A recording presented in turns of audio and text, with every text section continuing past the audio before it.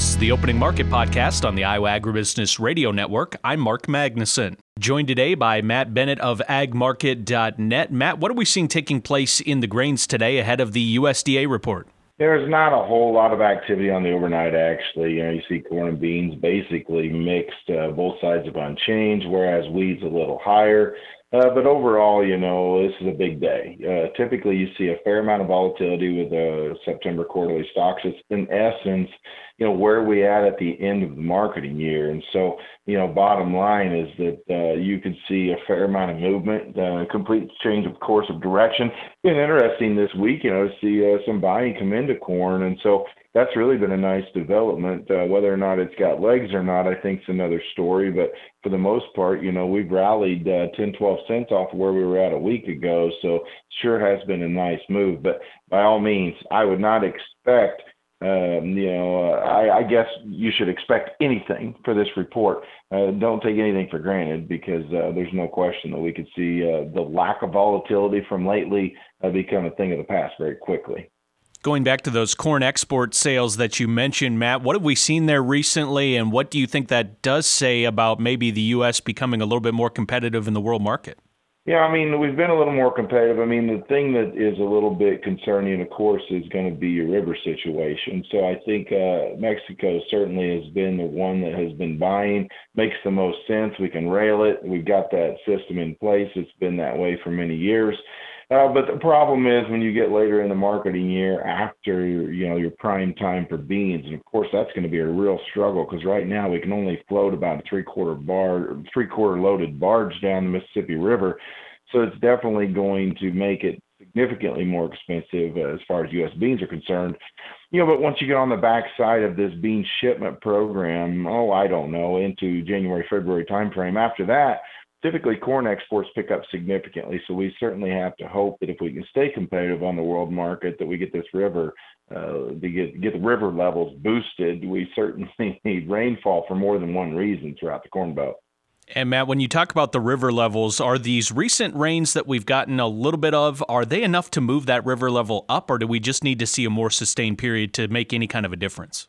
The thing is when you get big rains north, you can see river levels start to improve somewhat. We would like to see, of course, rains throughout the Mississippi River Valley, but for the most part, I've got to think that we're going to at least come up somewhat, which is certainly needed considering we're at basically historic levels as far as how low this river is. So hopefully we'll continue to see this, which I know most people don't want to hear that, especially right now.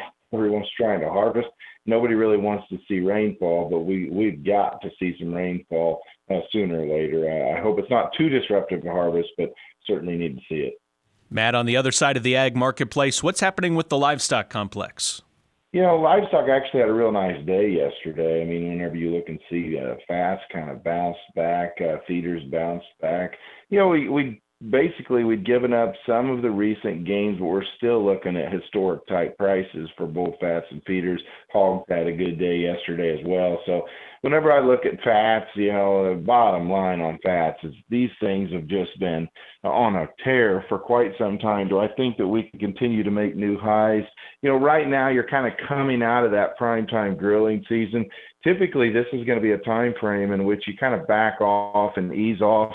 But at the same time, there's still a lot of angst about, what are we going to be looking at as far as cattle on feed numbers whenever we get out past this time frame where everyone's been putting these heifers in feedlots. They are going to go back to pasture most likely this next year, at least for several folks. And when that's the case, I've got to think cattle on feed numbers are going to be extremely tight. So, I think that a lot of folks are hesitant to short this market just yet. But at the same time, I think if I'm a producer and I'm sitting here looking at what I'm paying for feeders, I better be cognizant that we could see a sell-off somewhere in here, even though we've still got fundamentally a very bullish situation. Matt, in your talks with producers right now and cattle producers, what are they saying about the current cattle market and what they think about it? Well, the thing is, of course, if you're on the selling side, as far as feeders go, you're thrilled to death. A lot of these folks are getting $3 and a quarter a pound for some of these out there in the real world. But at the same time, if you're buying them, that makes it a little tougher. If you're buying them, buying the corn, and going out and hedging the fats, it's to find black ink. So the cattle producer's been known for one that steps out on a leap of faith, in the past, and I think that's kind of where they're at again right now. But boy, I'd certainly have some risk management in place because once again, I've seen markets before that you feel like they ought to go on up, but at the same time, being that they're a futures market in nature, maybe they've already factored in most of that bullish information. So I don't want to say I'm getting bearish here, but I'm certainly cautious, especially for those buying feeders. And what are we seeing in the hog market? Yeah, essentially hogs just kind of were a follower yesterday. I don't really think that there's any huge information there. Hogs are simply beholden to, what you're looking at whenever it comes to exports. And we've had decent export sales of late. I've got to think that these hogs will at least remain steady for the time being. I've got to think, though, as well, they're mostly going to be a follower. I'm not a huge bull here whenever it comes to the hog market, but I think if cattle stay strong, I don't think that the hogs will fall out of bed either. Matt Bennett of AgMarket.net, our guest here today. Matt, what's the best way for our listeners to get in touch for more marketing information? Yep, just AgMarket.net. They can go there and get all of our contact info, research that we provide, and I don't know. We've got quite a bit of stuff on there as far as technology goes as well. So there's a lot they can get from AgMarket.net. A lot of tools to help you out. Check it out, AgMarket.net. Matt Bennett, thank you so much for the time here today ahead of the USDA report. We will speak again soon. Have a great weekend. Yep, absolutely. You as well. That was Matt Bennett with AgMarket.net. It's time now for a check of the numbers. December corn down 2 1/4 at 486 1/4.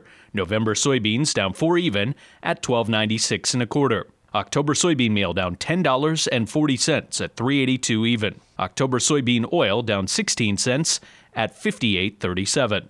Chicago wheat up 2 1/2 at 609 even. Minneapolis wheat up 1 1/4 at 748 1/2. Kansas City hard red wheat up 1 3/4 at 686 3/4. March oats up 8 1/2 at 461 1/4. On the Merc, October live cattle down 45 cents at 186.05. October feeder cattle down 60 cents at 254.12. October lean hogs down $1.55 at 82.40. October pork cutout up $2.02 at 94.67, and Class 3 milk up a cent at 18.39. This has been a check of the opening markets on the Iowa Agribusiness Radio Network.